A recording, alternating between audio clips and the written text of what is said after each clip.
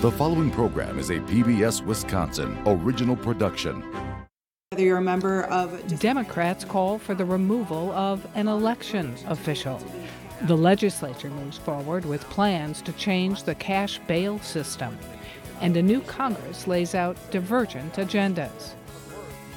I'm Frederica Freiberg. Tonight on Here and Now, what an obscure committee vote means for a controversial therapy.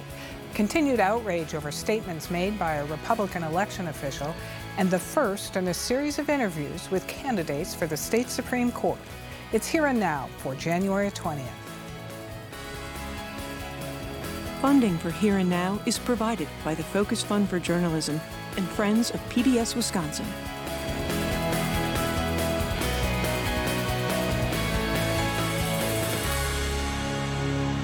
A Republican Wisconsin elections commissioner is under fire with continuing calls this week for his resignation. This comes after Commissioner Robert Spindell was quoted post-election saying to fellow Republicans, "We can be especially proud of the city of Milwaukee casting 37,000 less votes than cast in the 2018 election, with the major reduction happening in the overwhelming Black and Hispanic areas." Democrats call this bragging about voter suppression on the part of an election official. And this week, state Senate Democrats called for him to resign. Commissioner Spindell joins us now with his reaction. And thanks very much for being here. Well, thank you for having me. What is your reaction and response to these calls for you to resign your position as an elections commissioner? Well, I think the Democrats have really lost because of their own failed Biden policies, such as inflation, substandard education, high crime rate. And these are several of the issues that we tried to put forth in our radio commercials and our twice-a-week Black radio talk show. That's why many people become disenchanted coming out to vote, including those in the minority community. In addition, of course, there was a loss of population somewhat in the city of Milwaukee, but also the hard work of the people of the Republican Party, the candidates that we got out to run and so forth. And when they like to talk about suppression, you probably remember the April 2020 election. I used to be a city of Milwaukee election commissioner for 18 years. And in Milwaukee is probably the easiest city anywhere to vote because very rarely does anybody have to wait, even during the November elections, more than 5 or 10 minutes. And if you have to register, if you wait more than 15 minutes, they'll apologize. But if we're going back to that the one in April of 20, where they reduced 185 polling places down to 5 polling places, the Brennan Center said that would reduce the black vote, suppress the black vote 15%. And what happened in Milwaukee, the gentleman running for county exec, Crowley, won by 1,000 votes. The individual running for city treasurer lost by 1,000 votes. Lena Taylor lost by about 15,000 votes. So certainly the suppression was not from this program. The suppression was something along this line to try and do something along that line. Commissioner, your comments have been called, quote, incredibly racist because of being proud, according to that email that you wrote, that in the city of Milwaukee, amongst overwhelmingly Black and Hispanic areas, 37,000 fewer votes were cast. What would you like to say about being described as incredibly racist? Well, I've never really been described as that before. Over the years, I've done a great deal for the Black community in Milwaukee. I was appointed by Governor Thompson to be the only non-minority member of the Governor's Committee on Minority Business. He then appointed me to the Governor's Central City Initiative, which brought about all sorts of programs to help people in the inner city get jobs, get a house, get something along that line. I was on the Wisconsin Correctional Organization for a while, going around to prisons, trying to help people and know what to say in terms of getting jobs. But more important, for over 25 years, I was vice chair of Janetta Robinson's Career Youth Development, which was one of the largest social service agencies in Milwaukee.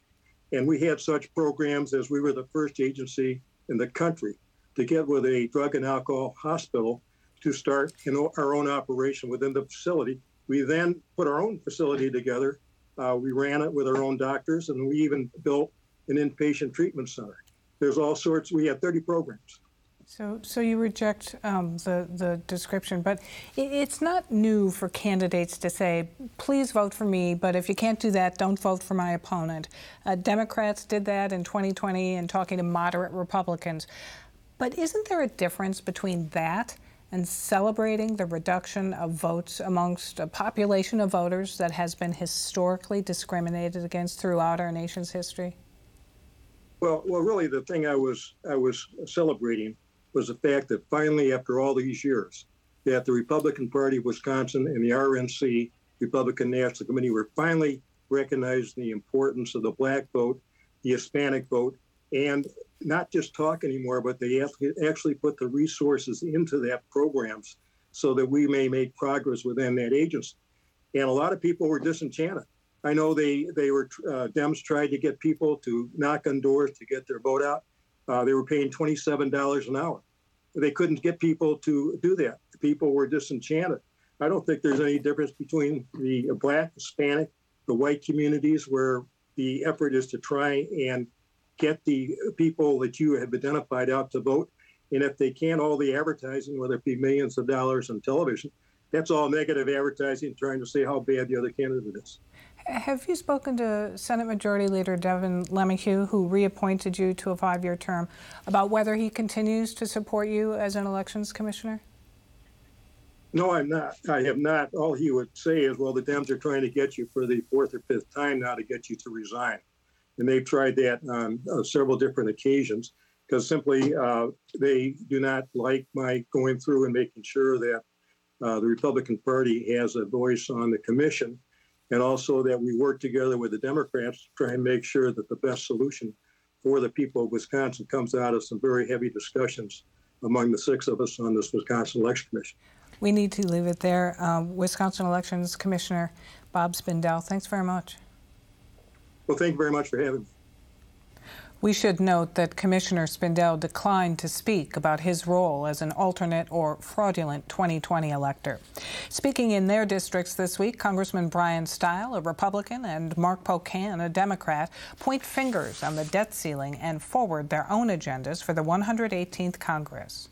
You don't mess around with the debt ceiling unless you truly, are on some sort of a strange death wish, right? Because it's just awful for the country. So our hope is that calmer heads will prevail as time goes on. I just think it'd be foolhardy if we simply just made the one payment on the credit card but didn't change any of our behavior, because we're going to show back up again next month. A ban on so-called conversion therapy has been lifted in Wisconsin.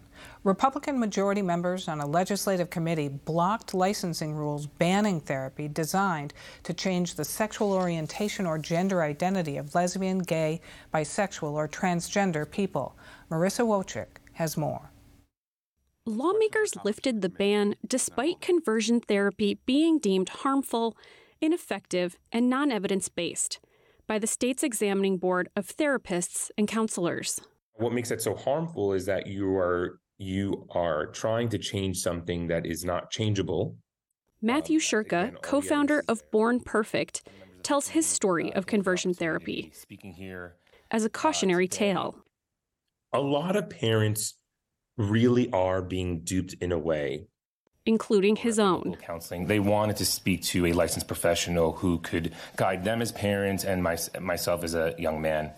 It's about protecting consumers from harm so that they're not paying money and thinking that they're getting a legitimate therapy or treatment. And actually, what they're getting is something that has no therapeutic value and is actively harmful.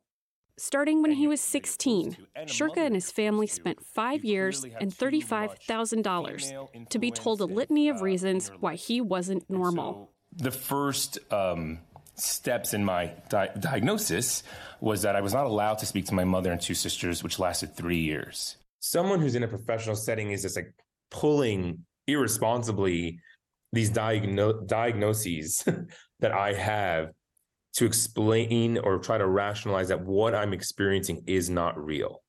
Survey data from the Trevor Project found that 44% of LGBTQ youth in Wisconsin seriously considered suicide in the past year.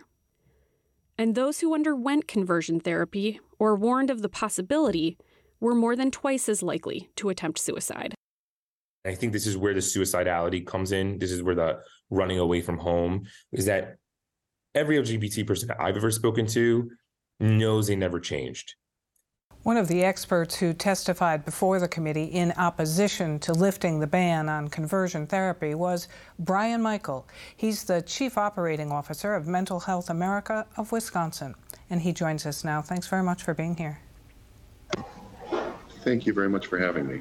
So we just heard from Matthew Shurka about his experience having undergone conversion therapy.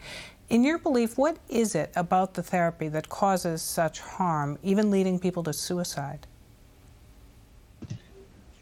Well, really what a lot of the bad and adverse effects come down to is, making a young person who's living with these thoughts feel more rejected and isolated. And we do know that those feelings can lead to increased rates of depression, suicide attempts, suicide ideation.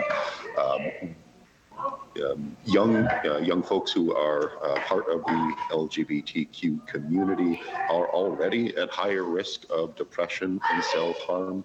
But when that is compared to those who feel highly rejected by their caregivers, by their families, that can result in nearly a 9 times higher rate of attempting suicide, 6 times higher rate of depression, and about 3.5 more times likely of illegal drug use and HIV rates. Wow. So who are the therapists who provide this conversion counseling if it is so overwhelmingly opposed by professionals? Yes, unfortunately, we don't have a running list of those individuals and therapists who do engage in that therapy or in those types of interventions, despite how many professional and medical associations have disavowed and denounced this type of intervention. Everything from American Academy of Child and Adolescent Psychiatry, Academy of Pediatrics, the School Counselor Association. But what parents and families who are seeking sufficient and helpful support can look for is that this type of intervention might be masked under different types of terms. So it's also referred to as reparative therapy, or could be could be called sexuality counseling or sexual attraction fluidity. So really that those who are engaging this practice, there's even a way of avoiding the kind of flagging term of conversion therapy by simply describing it as something else, when in effect it is still maintaining the same purpose that the social worker associations were denouncing, of attempting to change someone's orientation, really against their will, or at a time when they haven't developed to the point to make those decisions. Given all of this, what was your reaction when the committee voted to lift the ban on conversion therapy? For those who attended that hearing and witnessed that hearing, it was hours of testimony against lifting this ban, coming from all variety of sectors, whether it was individuals in that community themselves, social workers, Trevor Project, national organizations, Mental Health America of Wisconsin, all coming out to say not only that this practice is harmful, but what that committee did was also say that in creating this ethical boundary, the social worker associations and professional organizations overstepped their bounds. And really the committee was couching their argument on saying that this was a capricious and arbitrary use of that rulemaking authority. And that is why the committee said we are going to remove that rule. So they didn't, the committee during that hearing expressly said several times, we're not here to talk about whether or not conversion therapy is good or bad, despite all the evidence, overwhelming evidence showing that it's harmful. But our statement really was, you're right, we don't need to talk about that because it is a harmful practice. But these social workers and those professional associations have the knowledge and the expertise to state this is an unethical practice, and if you are going to engage in this practice, you are going to be acting outside the bounds of your professional conduct. Well, we appreciate hearing from you, Brian Michael. Thanks very much. Thank you for having me join you. Take care. The Wisconsin Assembly Thursday gave final passage to sending a constitutional amendment to voters in April, a measure that would make it harder for violent criminals to get out of jail on bail. It would require a judge to consider a defendant's potential risk to public safety, including their criminal history. Currently, cash bail is set only to ensure that the person appears in court. The New York Times calls the race for Wisconsin's High Court arguably the most important election in America in 2023. 2 conservatives and 2 liberals face off in a primary February 21, and 2 will move on to the general election April 4. The winner will determine the ideological balance of the court going forward. Here and Now senior political reporter Zach Schultz brings us in-depth interviews with each candidate over the next month. First up, Daniel Kelly, who previously served on the Wisconsin Supreme Court. Kelly was appointed by Republican Governor Scott Walker in 2016. He ran for re-election in 2020 and lost, but says he is running again as a constitutional conservative. Constitutional conservatism is that commitment to the original public meaning of that document and faithfully following that in every single case that we decide. Does that ever run into challenges when you don't have specific legislation to follow? You don't have the specific history of court decisions to follow, and you kind of have to break new ground, as the court is sometimes required to do. Yeah. So what we do when we're breaking new ground, when we say that, we're taking principles that already exist, texts that already exist, whether it's in the Constitution or in the statutes, and we're applying it to new situations. So in that sense, it might be breaking new ground, but we never break new ground in law. So we know from looking at the Constitution, Article 4 of our Wisconsin Constitution says that the legislative power is loaned to the Assembly and the Senate. And it doesn't say the Senate and Assembly, and also when Dan Kelly thinks he's got a great idea for new law, right? It's only the legislature that gets to make our law. So even in novel circumstances, we're always going to go back to the text of the law, whether it's the statute or it's the Constitution, and we're going to apply that meaning to resolve the case. But if we ever get in a position of importing our personal preferences or our personal politics, that's poison to the work of the court. And that destroys the constitutional order. And that's why it's so important to set aside all those personal preferences and policies and just decide cases based on the law. You mentioned the poison at the forum last week, and you talked about in reference to some of the comments you heard some of your opponents making. When you hear some of those public comments, how much of that comes across as virtue signaling to an audience, to voters, as opposed to how someone may apply the law from the bench? Yeah, I mean, it's conceivable that certain candidates might use that as virtue signaling, and then others would use it just as, this is how I'm going to decide cases. Here's the problem with both of them.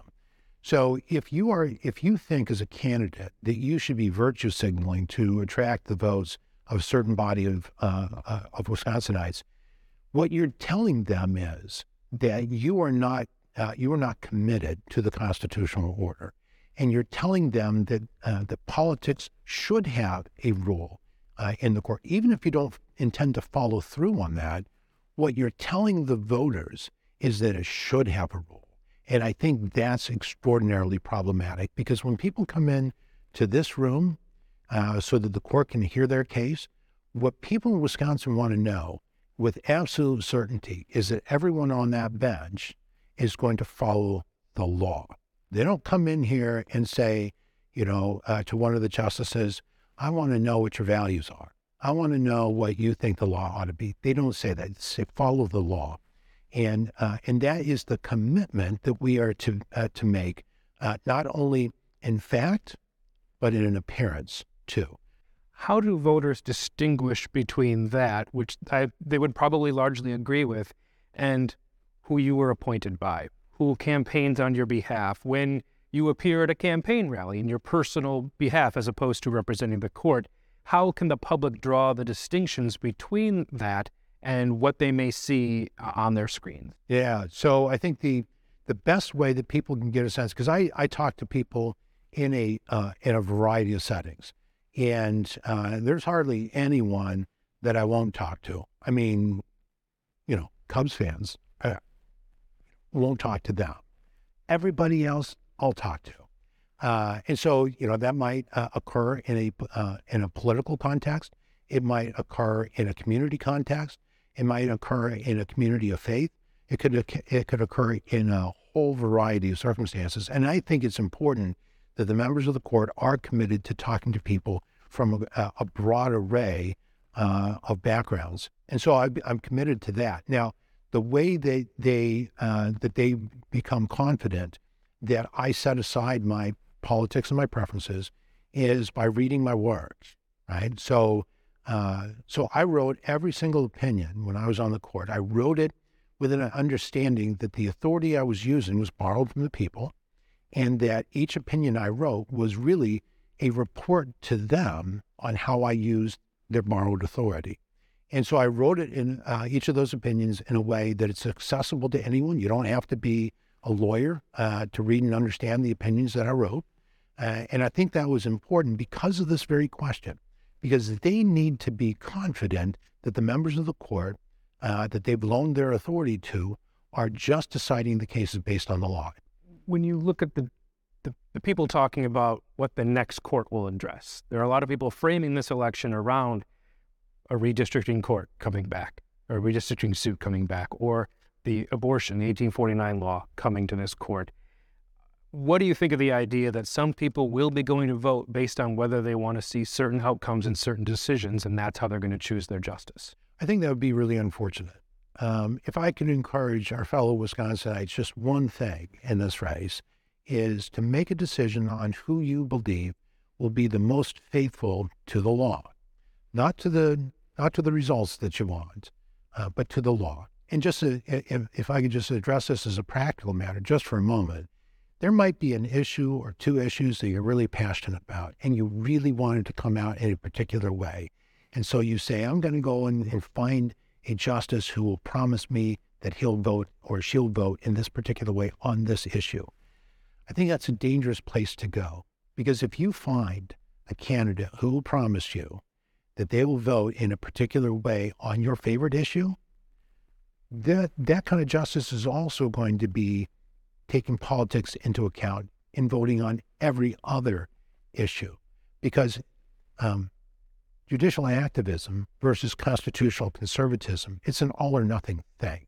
You either believe that you can bring your politics into the court and make decisions based on that, or you don't. It's fascinating you mentioned looking to the courts to solve a political problem, because there's a lot of people who say, well, that's just what the Dobbs decision was with the U.S. Supreme Court, that was conservatives looking to a conservative court to solve a political issue. What is your opinion of the Dobbs decision? So I don't want to speak directly to it. The issue of abortion is very likely to come to this court. I understand there's already a lawsuit that challenges an early version of the statute. And interestingly enough, the claim there, it's been a while since I've looked at the pleadings, so you never know, it might have been amended. But when I originally looked at them, there was no claim of unconstitutionality. They simply said that there was a subsequent statute that overrules the prior statute. And so really the constitutional element of the question is not coming to the court anytime soon, although that is certainly a possibility down the road. So Dobbs simply opened up the possibility for this to be addressed at the state level. And I think that's all it did. How much has this race changed versus the 2020 race in terms of national attention, state attention, people's awareness of what the court means in their lives? Yeah, I mean, I think it has gotten a higher profile.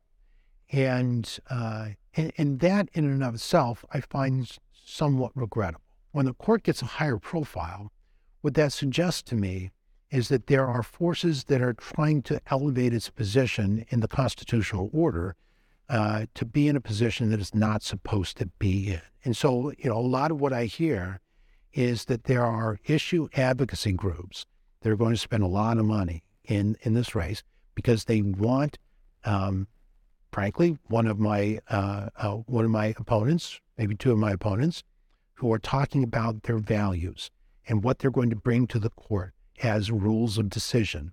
And these interest groups are latching on to that and saying, yes, that's what we want. We want someone on the bench who's going to bring these particular politics to the work of the court, to import that poison into the judicial process. We want that. And what I've heard is there's going to be a lot of money that is going to come in to support that. Next week on this program, Zach sits down with Liberal candidate Judge Janet Protasiewicz as part of his series of interviews with the 4 candidates running for the Wisconsin Supreme Court. For more on this and other issues facing Wisconsin, visit our website at pbswisconsin.org and then click on the News tab. That's our program for tonight. I'm Frederica Freiberg. Have a good weekend.